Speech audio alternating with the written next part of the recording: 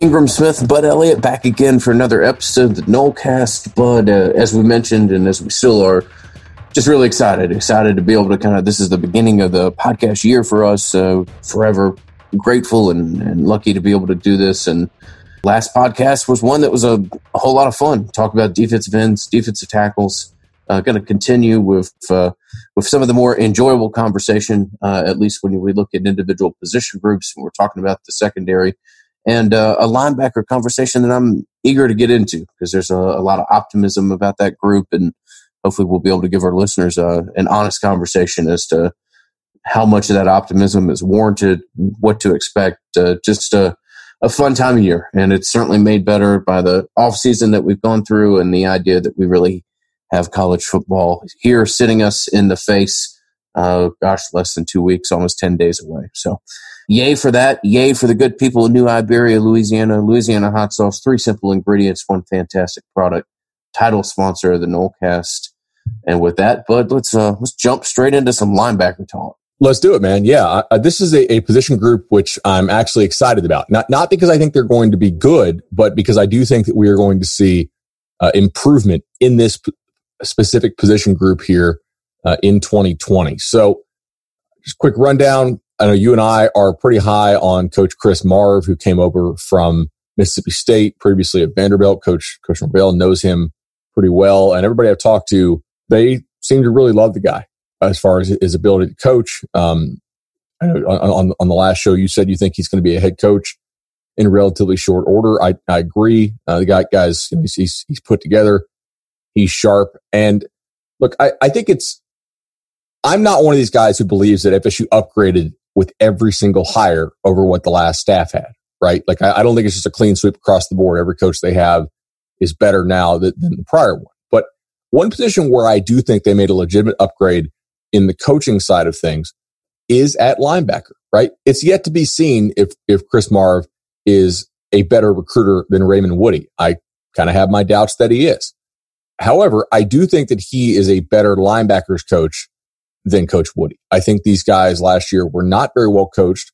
Obviously, there's something to be said for the fact that they were trying to run, I don't want to say 2 different schemes, but they were trying to kind of mesh together 2 different things, which was confusing at times to some of the players. I think this group is going to be better coached, man. I really do. And additionally, 2 things. Number one, they only have 1 guy to replace in Dontavius Jackson, who I actually think you can probably argue is addition by subtraction for some, kind of leadership off-field stuff. Not off-field as in his bad dude, but just like, some of the fake bravado type stuff on the field there. I think losing some of that is good for the overall team.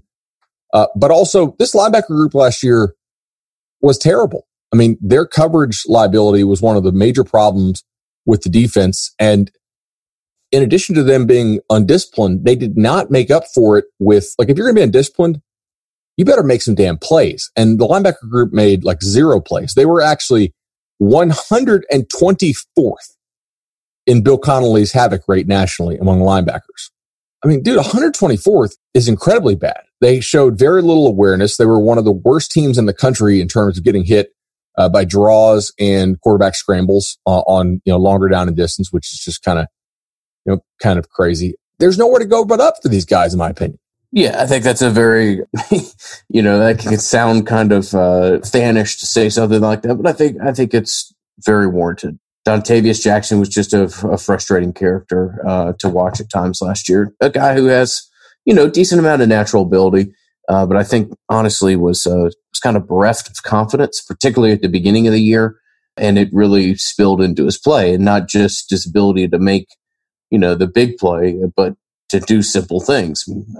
The fumble recovery or attempted recovery against Boise State's one of the more both symptomatic and wildly frustrating moments that we've seen out of Florida State over the past half a decade or so. And Jackson was a nice recruit and had some nice moments, but it's rare that I sign off on the idea of addition by subtraction, but I think in this case, it absolutely applies. So, and I think it's worth noting that, like, when we talk about Marv and we talk about, hey, look, he's a former player. He's really impressive when you personally, when you meet him. He's a sharp guy.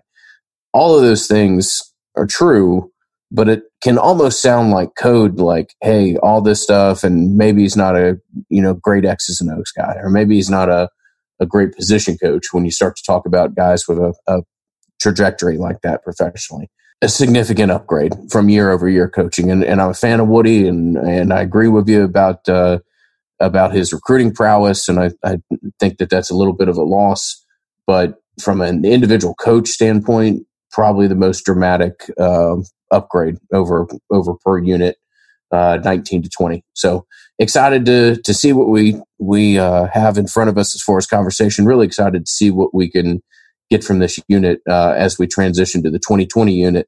I think it's going to be fun, man. I mean, everybody has their ideas of what their specific teams look like and what they want them to look like. But historically, Florida State is built around a mean defense that's got linebackers that will, make plays on the other line of scrimmage, be incredibly impactful. The idea that, what you just talked about with a havoc rating is hard to fathom that's really where we are with Florida State linebackers. But I think this year is a big step forward. And I'm not trying to tell everybody's going to be all world and, they're going to be Derek Brooks from his junior year, where I think he scored 3 touchdowns in the first 2 games or something like that. But I think this is a young group, a fun group, and really excited to both talk about them this morning and project to what we will see on the field in 2020.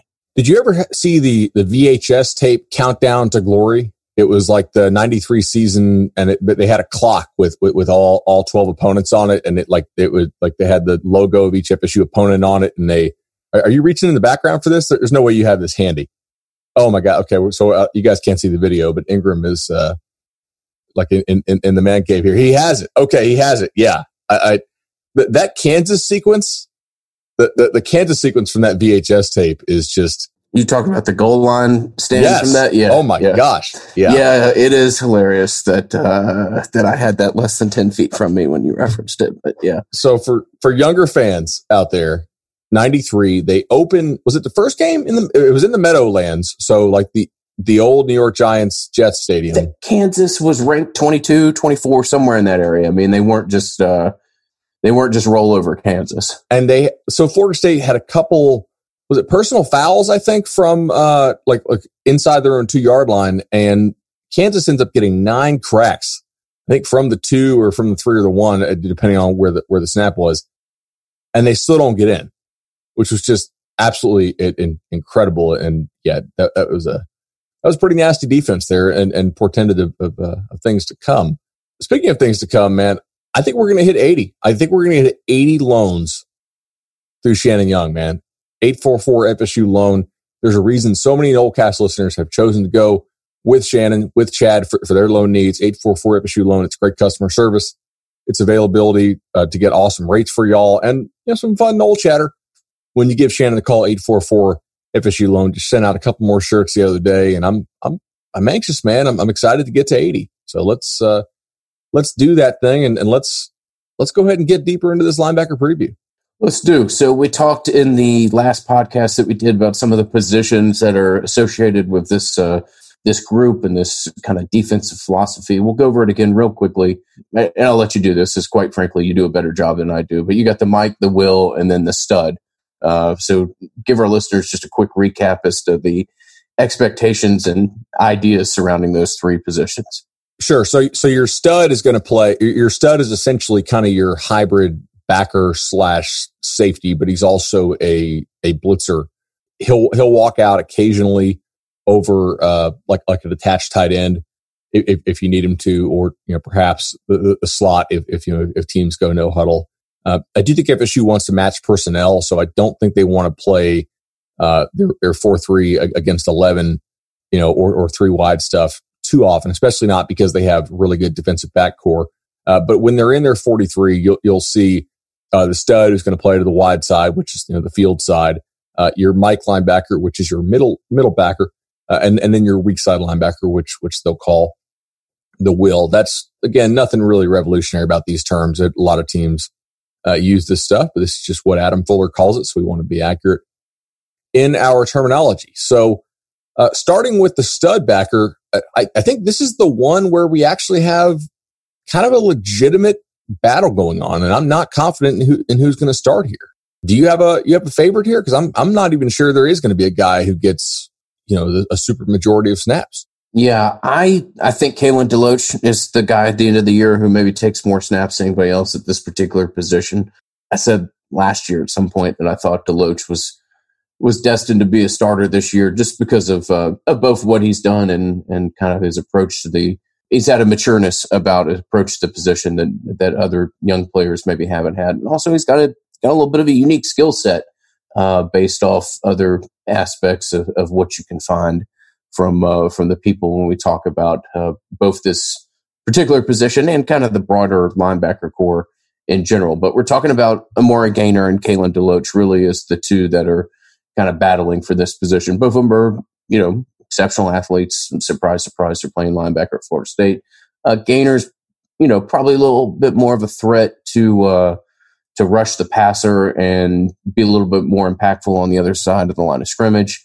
DeLoach is a solid tackler, reads the game fairly well from what we can see so far and from what we've heard from coaches for practice, but is probably the best asset that you have in pass coverage when you talk about a linebacker. So I think those are kind of the two, if there's a dividing characteristics between the two players, that was kind of how I would label them. And then, a gentleman that we're all familiar with, kind of Daquan Brooks, is the third option here at this position. Yeah, so I agree with you. I think it's DeLoach or Gaynor, and maybe they don't have a guy. Maybe we're wrong. Maybe they do have a guy, whether it's Gaynor or DeLoach, and he just takes it and runs with it. I think you said it, man.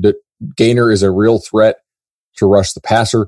He did so effectively as a blitzer in high school. I think DeLoach is probably better in coverage than Amari is. The question here is going to be, what do you really want to get out of this position? If it's coverage, then I think DeLoach is probably the better option. If it's impact as far as against the run and as a blitzer, then Gaynor might be a better option. But additionally here, if you need coverage so much, the counter might just be, well, why don't you just get in your nickel package, right? Like at some point, or is the goal to be able to stay in your 43 look and still play effective coverage against that type of base personnel?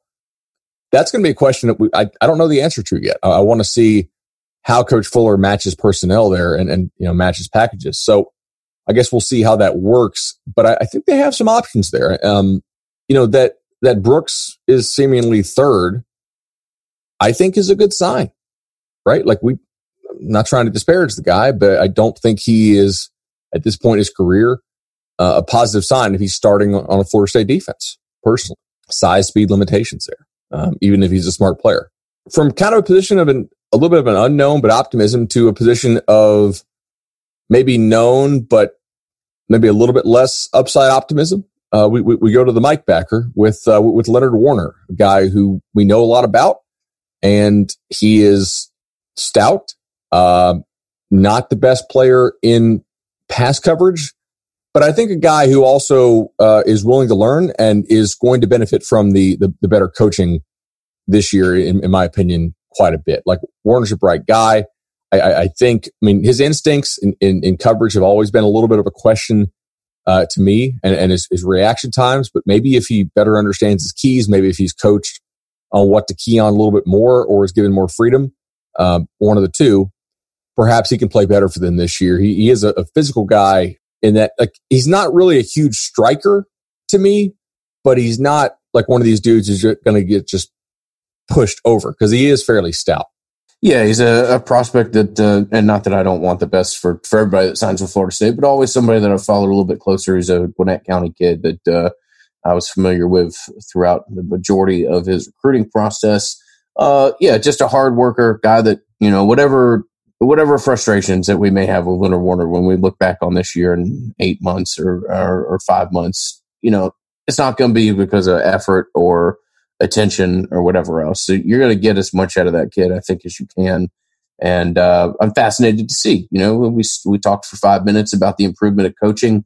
I think you're accurate that this might be the individual that you see that the most in from year over year play and how that's impacted. So we're not sitting here telling you he's going to be, first team all conference, but I do think that there's more of a player in Warner than we've seen. And it's really interesting to see what Marv is able to do with him. Some of the other names at this position is pretty interesting to talk about, to be quite honest with you. DJ Lundy is a physical freak. I'm a little bit curious to get your thoughts as to how some of the other responsibility that Zay has, how that impacts, both his ability to play, both his progression. Obviously, I don't think that's going to be a massive limitation, but I think we're talking about a guy that's probably on every special teams unit that you have, and a guy that's gotten, some type of run, at least situationally, at fullback on offense. So I think the staff knows that they've got a physical specimen, if you want to use a term like that, and going to use him every way possible. He's a big dude, man. I mean, he looks like a linebacker from 1988. I'll put it that way. It doesn't mean he can't be a hell of a player. It does mean that we have to see how that works, how they use him, whether or not he's an immediate liability in different aspects of the game.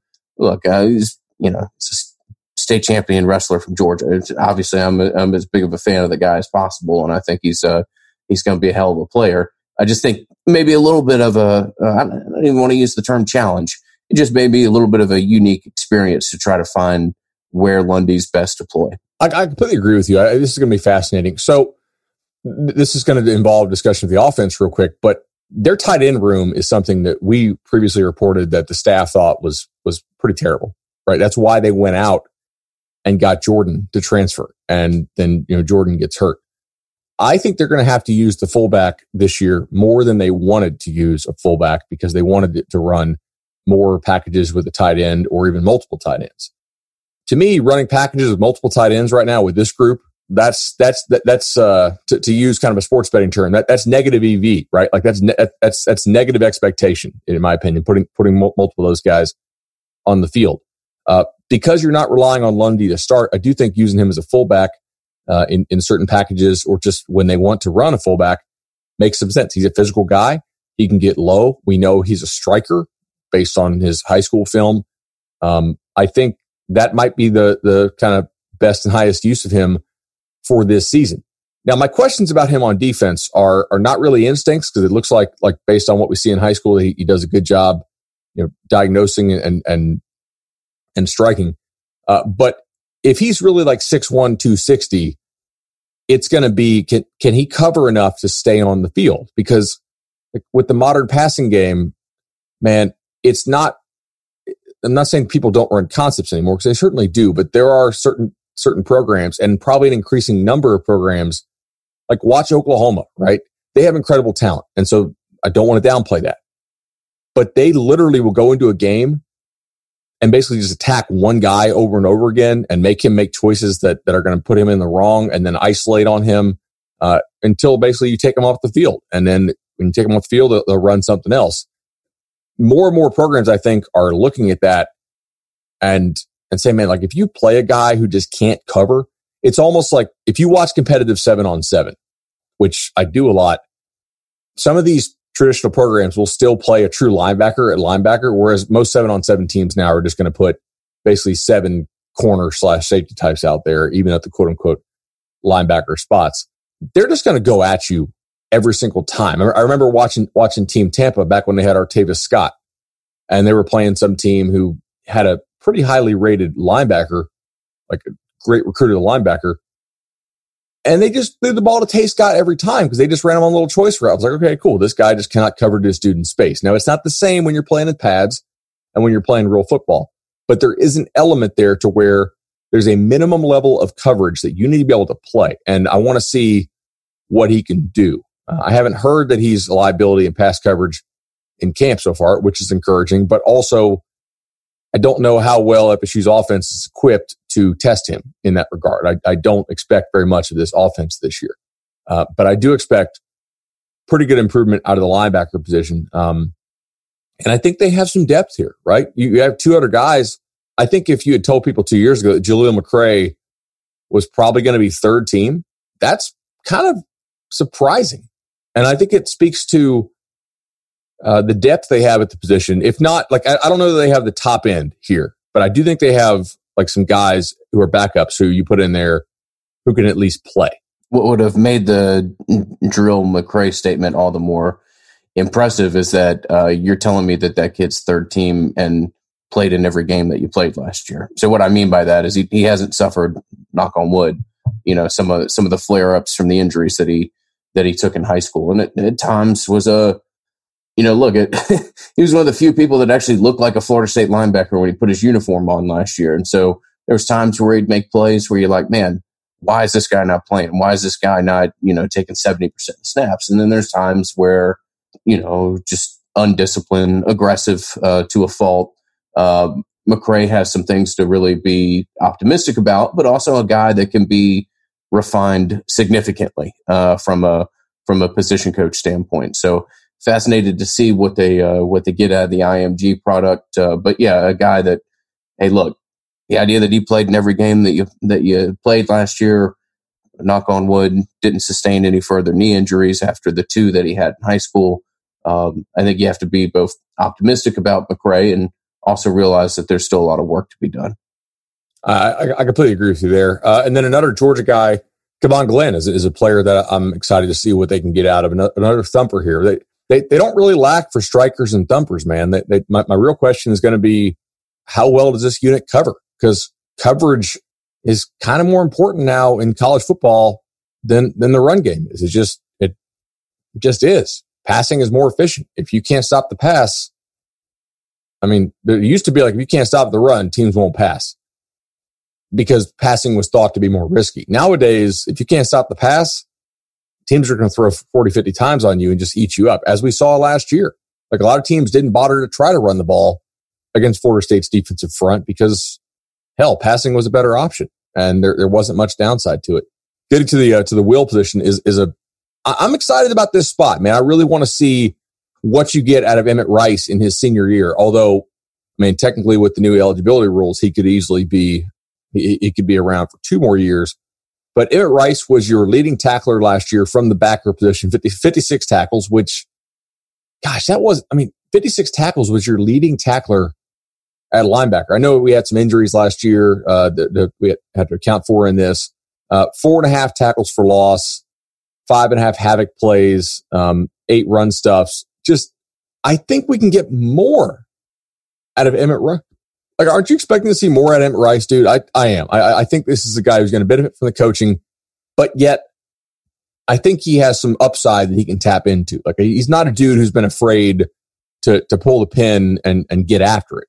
I think he's going to be freed up to make plays here. No, he'll pull. Yeah, when Emmett makes his mind up, it's there's not a lot of half stepping going on. I mean, Emmett pulls the pin and gets there in as violent a fashion as anybody on the roster. Now, he's a little bit of an undersized linebacker, a guy that still to this date is kind of had his progression significantly altered by an injury that he sustained, and last year was really the first time where we saw him just be able to be free and play in the manner that you expect from him. But a kid from Miami who's kind of got that Miami dog in him on the defense, something this defense desperately needs.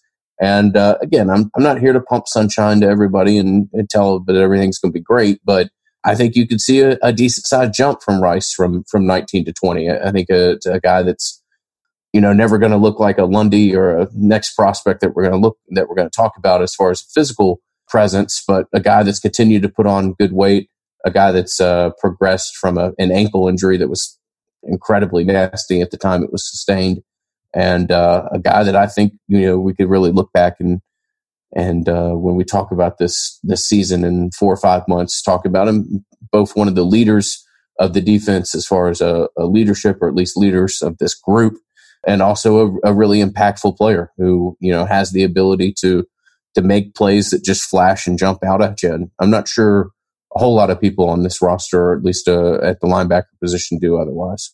Yeah, so he's probably the only guy who doesn't need to be, or like who needs to be perhaps reined in a little bit, right? The other 2 guys, I think, specifically Warner, need to go get it more. Rice is a guy who I think needs to play with better discipline and responsibility, and that's something I do think we could see this year from him. Does he spill plays when he needs to? If he needs to be the force player, there's some things here that kind of might go unnoticed just on casual viewing, to where you're like, wait a second.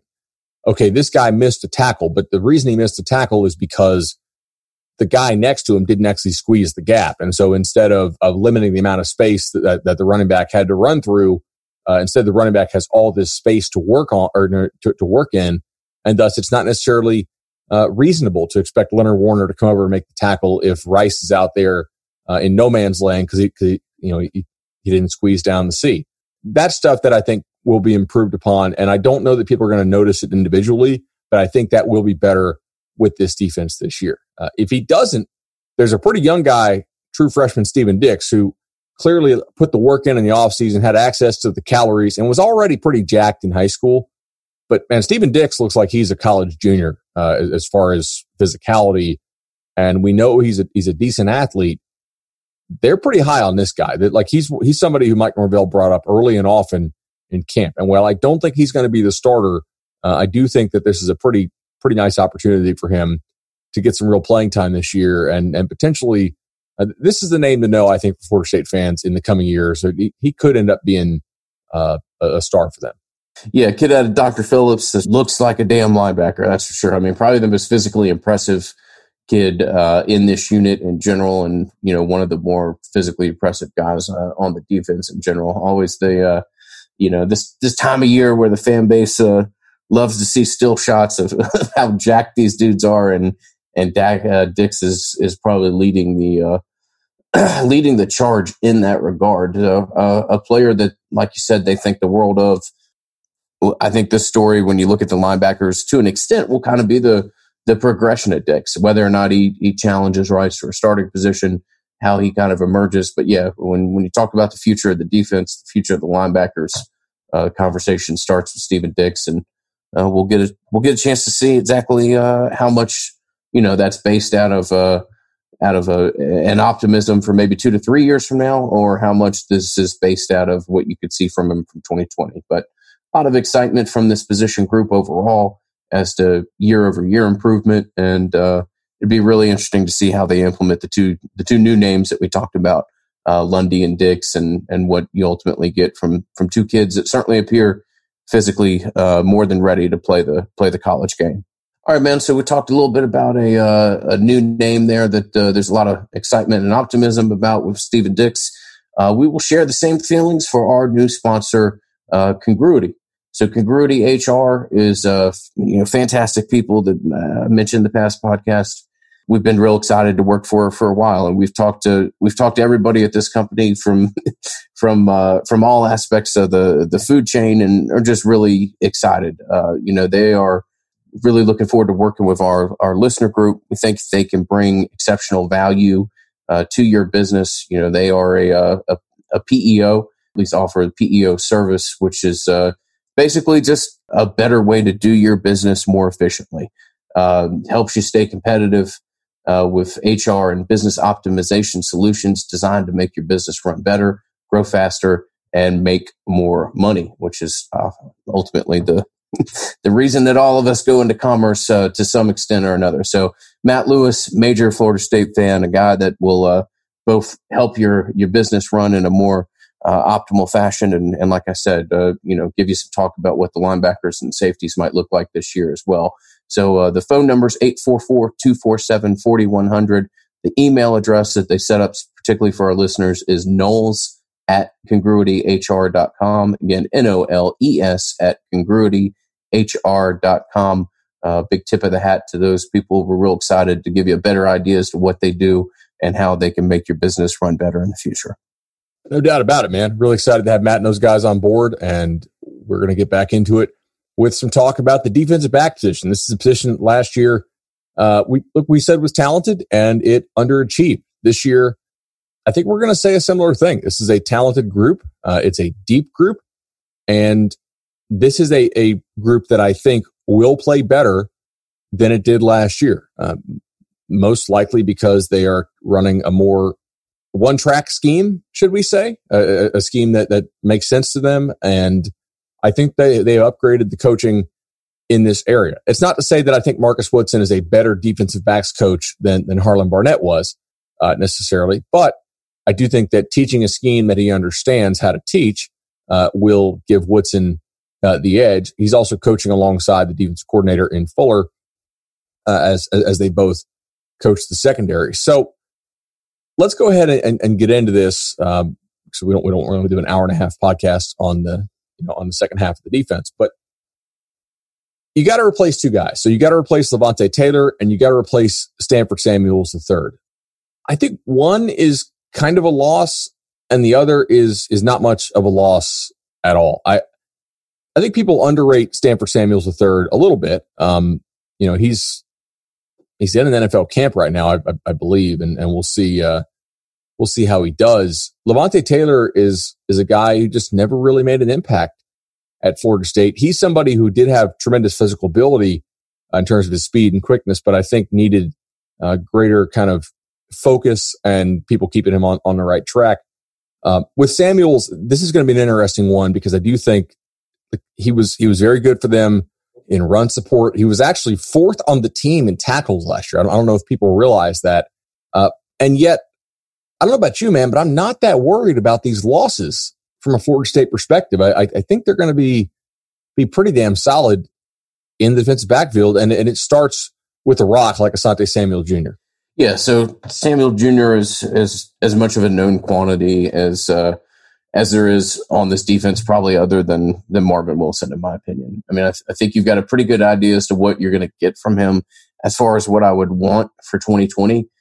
Just make a couple more of those plays that you got your fingertips on last year. There were some times where you saw some instincts from Samuel Jr. that are really encouraging, and maybe the ability to capitalize on the play that's there to be made when those instincts, put you in the right position. So look, the difference between how you judge a defensive back, and I think you talked about this with Dent when you were reviewing this year. Hey, look, if he catches even two of those balls that he gets his hand on, he's probably a freshman All-American. He's probably, a guy that everybody's sitting here talking about being one of the bigger pieces, just from, I don't want to say necessarily a lazy standpoint, but when you look at accolades and how players progress from year to year.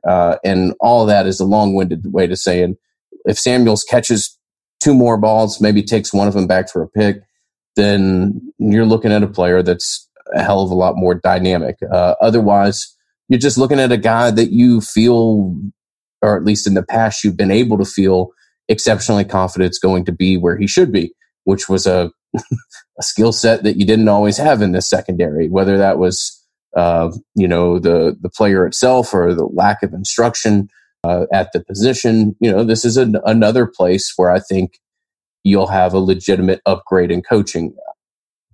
Upgrade in coaching, yes. Upgrade in everything being taught, being more in flow, more sync with the rest of the defense, I think is probably even a more dramatic thing. I think a little bit more Harlan Barnett than most. I think he was incredibly limited by some of the restrictions and wants of him.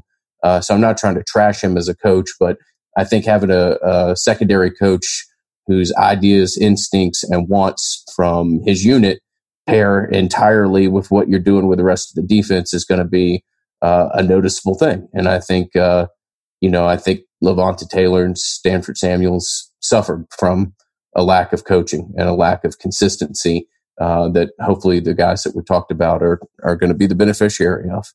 I completely agree with you there. So with Samuel Jr., to me, what stands out is, like you said, the instincts and the quickness. I don't know that he has like 4.3 speed, but and the recovery speed, I want to see a little more. I think he's a fast player, but what's always stood out to me about him is the short area quickness, the ability to change direction, the ability to mirror and to shadow receivers. I think he's a really nice fit for you on the field side. He's not a big guy, so it's not that he's not a willing run defender, but at the same time, he doesn't have the same level of bulk that some of these other guys we're going to talk about do. He's being mentioned pretty highly on some of these early draft boards. I think it'll be interesting to see how that plays out, but I do think he's a quality player. I know we had some questions in the Patreon about him. Do you think he can be a Ronald Darby or LaMarcus Joyner? And I don't think that he's really either of those guys, right? Like Joyner had a crazy like missile-like physicality to him and really strength for his size that was pretty rare. And Darby, I think, has better long speed than Samuel Jr. does. But I do think Samuel Jr. can be your best corner and one of the best corners in the ACC because of his ability to stay in the hip pocket of receivers. He's not a guy who gave up a lot of short passes last year, right? I mean, he's somebody who can stay on you, and I think they're extremely excited to have him. But man, they're just sticking on that field side corner. This is interesting because I don't know who's going to start at the other corner. Like, we know Samuel has one locked down. You could easily see Jerrion Jones be Samuel's backup because I know he's trained over there this fall, the Mississippi State transfer. That gives you an entirely different look than Samuel. Jerrion Jones is a big dude. He's got a receiver-like frame. I know they've been pretty impressed with him in camp. Not the same change of direction as Samuel Jr. has, but a guy with better length, probably a little bit better ability to play physically just because of size differences. And then Jarvis Brownlee, my guy out of Carroll City, a player who I spoke about many times on the Nolecast, even before Florida State offered him, because I was seeing him ball out at all these events and games that I went to. And then they finally do offer him. They flip him from Miami at kind of late in the process. He's in the mix here too. So this is a pretty loaded group. I mean, if Jarvis Brownlee is your third teamer, I'm feeling really good, man, because I think Jarvis Brownlee could start for a good number of ACC teams right now. So those are technically your backups at field, I guess. But at the same time, they've cross-trained all these guys because of COVID. I mean, this is something that what happens if one dude goes down? Are you going to move somebody else up, or are you going to take somebody from the other side? Miko Dotson is their FAU transfer who has actually exceeded my expectations in practice. This is a guy I was okay. They bring him in. He could probably play in the slot role. He's not the biggest. He did lead the country in interceptions last year.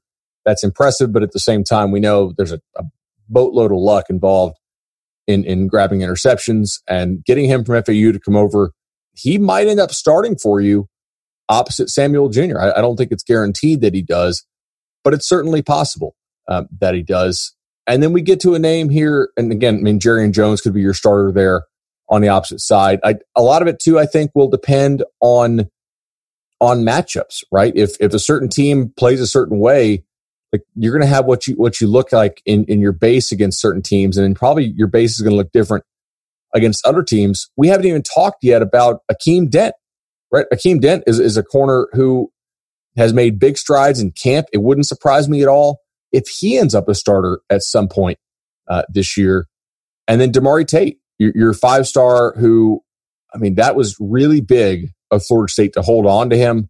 It was a good recruiting win for them, because that was kind of the one player in this recruiting class they just signed who the other really big schools legitimately wanted down the stretch, right? Clemson, Georgia, those level schools were still contacting Tate regularly, and yet he's stuck with Florida State. I don't think that he's going to be a guy who's going to come in and play immediately as far as starting, but damn, dude, like he's probably going to get some snaps. I feel pretty strong about the corner position because of the talent and because of the coaching that I think they're going to get. Sitting here looking at this, I don't think there's anywhere else on the roster that, look, just looking at the names, Samuel, obviously, we understand. Jones being a starter wouldn't surprise me. I'd be very comfortable with Brownlee, ditto. Dotson at this point, ditto. Dent, kind of the expectation from where he was as a high school recruit and some of the good flashes that you saw last year. And then Tate being the athlete and the recruit that he was. There's depth here, and there's so many names that you would feel comfortable receiving a large amount of snaps / starter snaps that can't be applied to any other position group. And it's the one place when you look at this, you're like, wow, this is a great amount of depth. It'll probably be needed at some point this year, but the amount of flexibility with who you could see starting, who you could see taking snaps, just doesn't exist anywhere else on the roster. We only spoke about 2 corner positions. It is interesting to me when they decide to go to more of their nickel package. Do they want to go with a third safety? Do they want to go with a third corner? I know Coach Adam Fuller has actually discussed their ability to play different types of nickel because of the personnel that they have. I think that going 3 corners here makes a lot of sense, because you could do something like slide Miko Dotson into the slot and play him as your nickel, and use either Jerrion Jones or Akeem to play your other corner opposite Asante, or if you feel like it, you could actually put Asante in that corner spot if you feel like you need to play more man coverage, because he is a very good man coverage player from the slot. So you have some options there. I expect a better secondary this year at the corner spot. And I also think you could see an improvement in safety play this year. I don't feel quite as strong about this group as I do about the corner group, just because of the uncertainty about the starters. But I think that your floor here is still relatively high. I guess your ceiling is high too if both guys are healthy and like the role. But we'll start at the buck position. The buck is your safety who's going to play more in the box, your more traditional strong safety. They call it the buck, but I mean, he's going to align to the boundary, so he doesn't have to cover quite as much space. You guys kind of get the gist here. He's a little more of your run stopper, your short zone defender, your guy who might be asked to cover a tight end, not necessarily the guy who you want to be lined up against, a really speedy slot receiver and have to carry him deep, basically in cover one type situations. It's going to be Jaden Lars-Woodby, a dude who was moved around a lot and then was hurt. A former 5-star out of California, has stuck with the program and stuck it out. And I think that portends well for his future and career at Florida State. He flashed as a freshman, and last year was a struggle for him, man, because he got hurt. Only 12 tackles, 1 tackle for loss, no picks, no forced fumbles. I'm expecting more, and it sounds like he has pretty much held down that role throughout camp. So that may be a home for him that he fits in well. It allows him to play the run. I don't think he's the best pass defender in the world. So, but yet I also don't think he's a guy who you as a coaching staff want to be taking on blocks a whole lot and playing like way up in the box, right? At backer depth. So allowing him to use his instincts, to be a smart player, and to use his athleticism and speed to pull the trigger and be that 8th run defender, to be that zone pass defender, down kind of that robber spot. I think that makes a lot of sense. And that's the kind of role that I see him filling here. And I feel fairly confident he'll do a good job. Yeah. I'm interested to watch Woodby. I say this as a complimentary thing. The kid's smart as hell, and he's got a big presence in the locker room. And he's obviously was a big time recruit and was one of the high water marks for Willie on the recruiting trail. I also think that when you're talking about that, you talk about a guy that's as big of a presence as he is.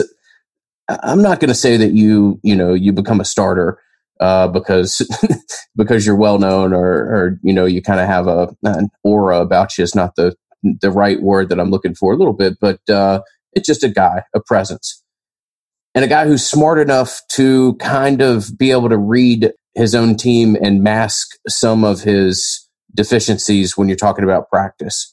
So I'm a little bit interested to see what Woodby ultimately becomes, how he's worked into the rotation, and what you ultimately get from him. I just think sometimes you may get a little bit of an exaggerated idea as to what he ultimately could become, just because he's a smart ass dude, and you realize what your own team's trying to do a lot of times in practice, and can kind of mask some of your own deficiencies because of that. But a lot of good names here. Spoke a couple podcasts ago that Raymond Woody's a name that I would circle and not just associate with the fact that his father was a former coach here. Really good athlete, and somebody that I think in time will make significant contributions. Carlos Becker's a kid that I've always been a fan of and wanted the best of, and I think still has a decent amount of potential that can be scratched there. And then Gant is a big kind of physical presence that gives you an awful lot here. So it's an interesting position group with a lot of different pieces. Not quite the depth that we talked about at defensive back or cornerback, but a lot of different names that could be played here. And I'm excited to see how they try to use the skill sets that some of these guys have. I completely agree with you. And when I look at the Buck group, I see a lot of smart players, man. Like Brendan Gant is a smart player. Raymond Woody is a smart player. So if you if Jaden were to miss a couple games for whatever reason, I think you have some confidence that you have some guys who could step in and also play in an intelligent, sound way, which is going to be big. Like competency, I think is really going to matter this year in the COVID era. I do think that more teams will lose games than they win them, and that's oftentimes a football cliche, but I think it really could be true in a year like this. You may just be you might be as good as your worst player this year, especially because that worst player might have to play much more frequently than in any other previous year that we could think of. Now, as far as upside, there's a chance that your guy at free safety could be the best player on the whole defense, and yet there's a chance that, how much do we even see him this year? And that's Thompson Nasruddin, who has missed a lot of fall camp and is coming off that knee injury he suffered. But dude, there was like a month-long stretch from maybe like before Halloween to kind of mid-November where he was just carrying FSU's defense last year. He was their leading tackler, 10 havoc plays from the safety position, 79 tackles. He had 23 more tackles than anybody else on the team. Now, part of that speaks to the fact that the backers were not very good and you had to have a safety come and make all those plays. But he also had 2 interceptions, which was tied for the team lead with Samuels. He's a guy who did it all for you. If he can get healthy and he can get right, and I'm not convinced that he is going to get back this year to what he was last year during that special month that he had. Maybe he will. I don't know that we see him early in the year. Kind of doubt it. But I do want to list him first because the upside that he has here is pretty impressive. Yeah, it really is. And you know what else is really exciting? Like what you talked about for 2020 is true with Nasruddin when you talk about maybe one of the best pieces on the roster. I think when you're talking about a 2 to 3 year window, that the same thing could probably be applied to Travis Jay. And we're not sure how much we're really going to see of him, at least here. They're certainly going to make an effort to get Jay involved as he is one of the more special pieces on the roster in general. But you talk about Nasruddin, we need to talk about guys like Cyrus Fagan, Renardo Green, and then Travis Jay are all options here at the free safety position. So, Fagan is kind of a veteran player that we've seen good moments from. I think you could be kind of a solid, dependable piece. Be interesting to see ultimately what Green grows into. And then Jay's just, Jay is a explosive, as fluid a player as there is probably on this roster. Now, does that mean he's going to be, an All-American free safety? No, not necessarily. But it means he's got potential to be, as provide you with game-changing moments in a manner that I don't know that anybody else on the defense does. So some real reasons for optimism, and also I don't want to say concern, but you talked about Nasruddin's injury. You talked about we talked about Fagan, and both a solid player, but also some elements of limitation there.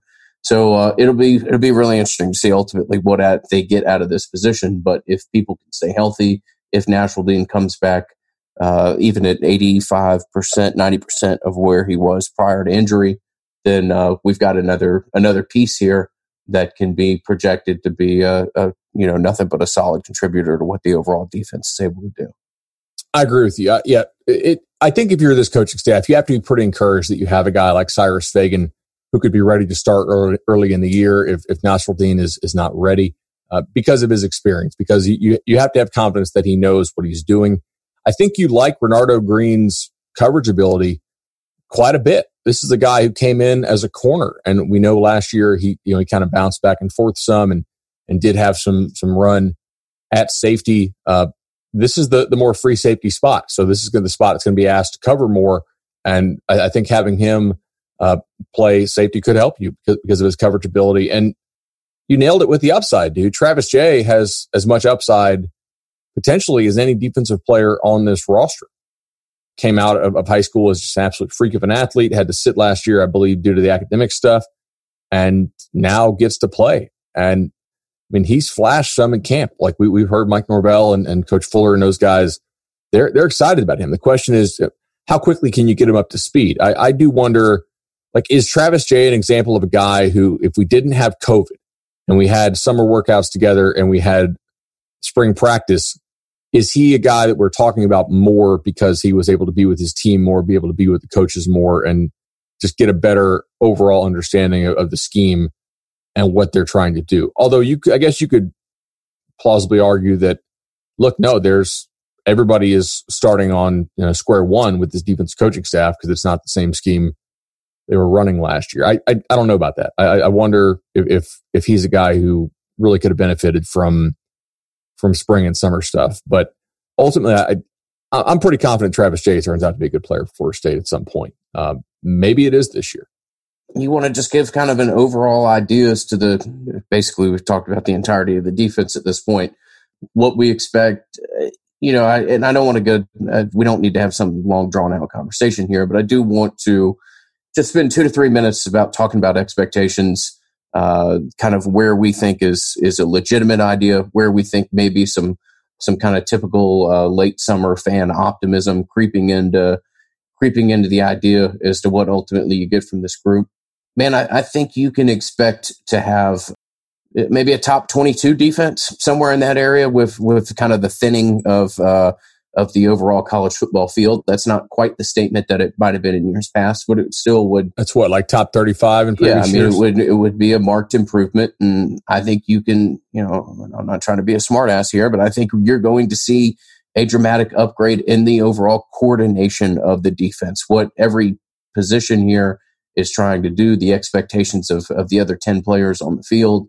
I do think that, and again, I'm not pushing propaganda, but I do think that you're going to see an overall unit that is far more organized, plays in a manner that's far more cognizant of the other pieces, and really, really excited to see what Florida State has on defense, because I think they've got the ability to be a much better defense than maybe people outside of Tallahassee realize at this point in time. Yeah, I like their ability to match up. I also like their early season schedule as far as going through some growing pains. We're not going to get into the Georgia Tech preview, but I don't think Georgia Tech is a team who, from a pass game perspective, is going to be a big time threat to you. I mean, you're going to have to be ready because they're going to run some vestiges of that triple option stuff, but that they used to run, like we saw them break out against Miami last year with a lot of that quarterback run game stuff that they were doing. Ingram, I think I might be a little more bullish on this unit than you are. I think they can be a top 15 defense in college football. I just sat here and scratched out on my notepad and tell me if I'm missing something here. Maybe I am. I easily could be missing somebody, but even if I'm missing one or two, that still gives them room to be top 15. So the defenses that I'm confident will be better than Florida State's defense this year. Okay. Bama, Auburn, Georgia, Florida, Clemson, Notre Dame, Pitt, Miami, A&M. That's 1, 2, 3, 4, 5, 6, 7, 8, 9. Probably Tennessee. Tennessee was already a top 20 level defense last year, and they bring back a decent bit. That's 10 defenses. I'm not really all that confident anybody in the Big 12, although I think you can probably argue Iowa State if you want. Right? I mean, I do think that continuity matters. I'm not going to say it doesn't matter at all on defense. So maybe we throw Iowa State in there. I'm not super confident that Texas will be. TCU, I think, is one that, like, if I had to bet, I would probably take TCU's defense over Florida State's because they do have a lot of good pieces coming back. And, Gary Patterson's a hell of a defensive coach. But, like, even if you throw Tennessee, like Iowa State and TCU on there, that's still 12 teams. Yeah. I think that Florida State, and again, I just don't think continuity on defense matters quite as much as it does on offense, which is why I'm pretty concerned about the offense as far as scheme continuity and whatnot. That's only 12 teams, man. I think they can get to a top 15 defense given the talent they have. I think you bring up a great point. I mean, both of us are projecting a significant improvement from this unit. I think that's what our listeners should take away from. I'd love to be wrong. I'd love to, when I say top 22, I'd love for us at the end of the year to talk about a unit that was top 12. I mean, that would be remarkable and a very reasonable expectation, in my opinion, when we talk about the pieces here and what you could ultimately get from them. So, not to force too hard of a transition, but one thing that we could be very confident about projections and what ultimately will look like is our friends at For the Table Restaurant Group, Madison Social, Township, Centrale, all fantastic options there right there in the shadows of Doak Campbell Stadium.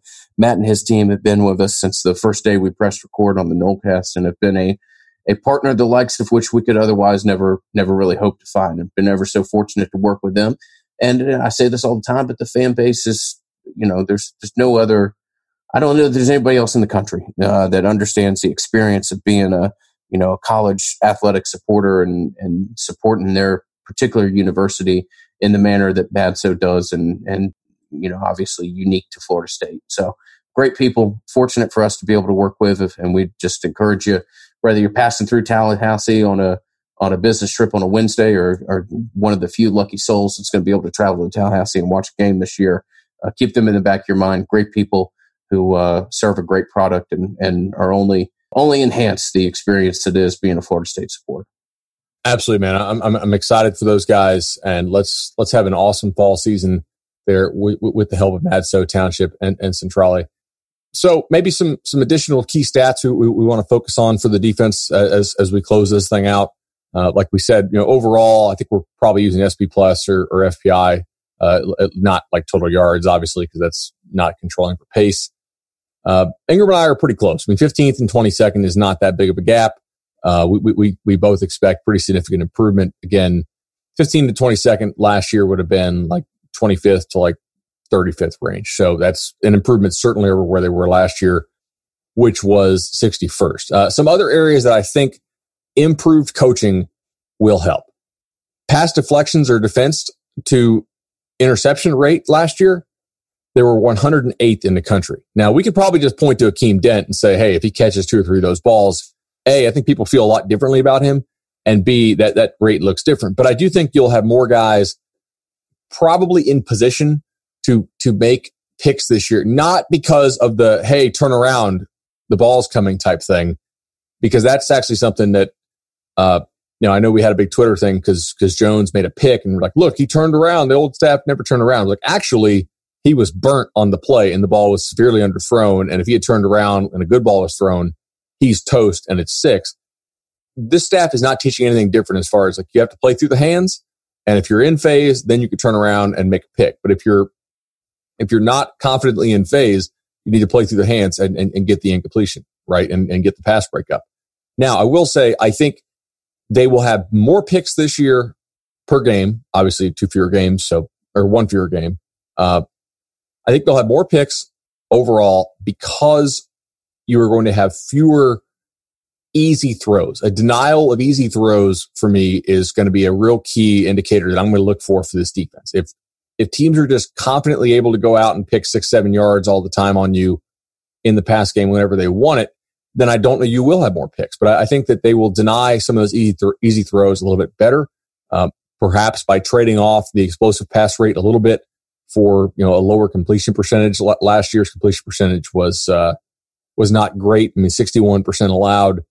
Not quite as bad as Ole Miss, by the way. We were doing the Barton and Bud show, and Ole Miss close to damn near 67% allowed on the year, which is just incredible. I don't know if I've ever seen that from a Power 5 team. So the more picks relative to passes deflected and passes defense, I think is going to be something that I'm going to be looking for. I want to see them do a better job on draws and like third down, quarterback draw type stuff and just regular draws. That's something last year they got killed on, man. And I think that a lot of that's just awareness, and guys being smarter, playing more as a team. And I want to see them defend the middle of the field better. Funnel, we have confidence in these corners. Funnel the ball outside to the corners more. Make teams complete passes against those corners more regularly, as opposed to always finding success in the middle of the field. I think that's going to be key. And then something else I want to see from this defense, man, I want to see a better stuff rate. Last year, they were only 86th in the nation in stuff rate, which is stopping run plays for 0-1 or negative yards. Like that's something that you feel like if you have a Marvin Wilson and a Robert Cooper and a Corey Durden, assuming he gets back healthy fully, like that's something I think you want to see more of. And I think you have okay at defensive end starting. I mean, maybe better than okay with Kane Doe if he blows up. To me, that comes from the backers, right? That comes from, all right, Marvin needs a double team. Instead of Leonard Warner late to react, the offense gets 2.5 yards and it's 2nd and 7.5, which is not great, but it's not terribly uncomfortable. 2nd and 7.5. You need to have a backer fly in there and make that tackle at the line of scrimmage when Marvin eats a double. That stuff rate is dependent, in my opinion, on the backers. And I think you could see an improvement there. So like if we're looking for specific areas of the defense, I think that is absolutely some stuff we can point to. And then I was pulling up some other stats this morning that I want to see better. Did we discuss third and long success rate allowed? Yes, we did. We did mention that. Yeah, 122nd is not ideal, in my opinion. I was just going to say, there's too many things about this roster with the pieces that you have on it where you're like, Ingram, did you know that last year they ranked 116th or, and 122nd? I'm like, my Lord, no. I mean, it doesn't surprise me, but there's too many good players. Now, look, if we talk about some parts of the offense, I could be a little bit more understanding. But when we're talking about the defense, there's too much talent. There's too many pieces to work with to have numbers like that, whether it be, havoc from your linebackers or third down percentage allowed or whatever else that we're talking about. It's just tough. Tough to come to come to terms that's where you ranked in some of the analytics of individual position groups and individual situations last year. And that's coaching to me. Like to be 122nd in third and long success rate. I do think that's coaching, man, because there's too much speed on this defense specifically, and like to allow for that. Like that is an area where I do believe in upgrading coaching, even with the limited offseason. We should see improvement out of Florida State in that area specifically. Yeah.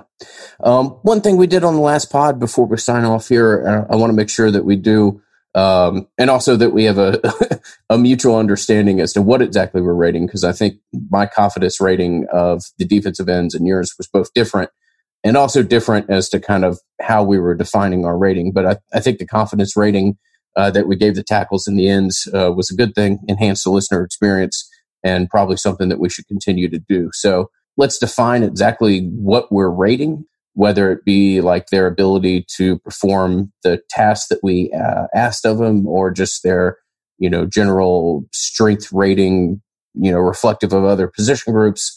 But let's give those two for the backers and the defensive backs before we wrap up what has otherwise been a pretty thorough review of the linebackers or at least the back half of the defense. We basically said, okay, D tackles was going to be like a 10 probably, and tight ends was going to be like a -1. I think the rating is just going to be, how would you rate how you expect their play to be? So that's both factoring in potential upside, but also, potential needs to dip into your depth, given the fact that there will be injuries, and there more than likely will be some guys who miss games with COVID throughout the year.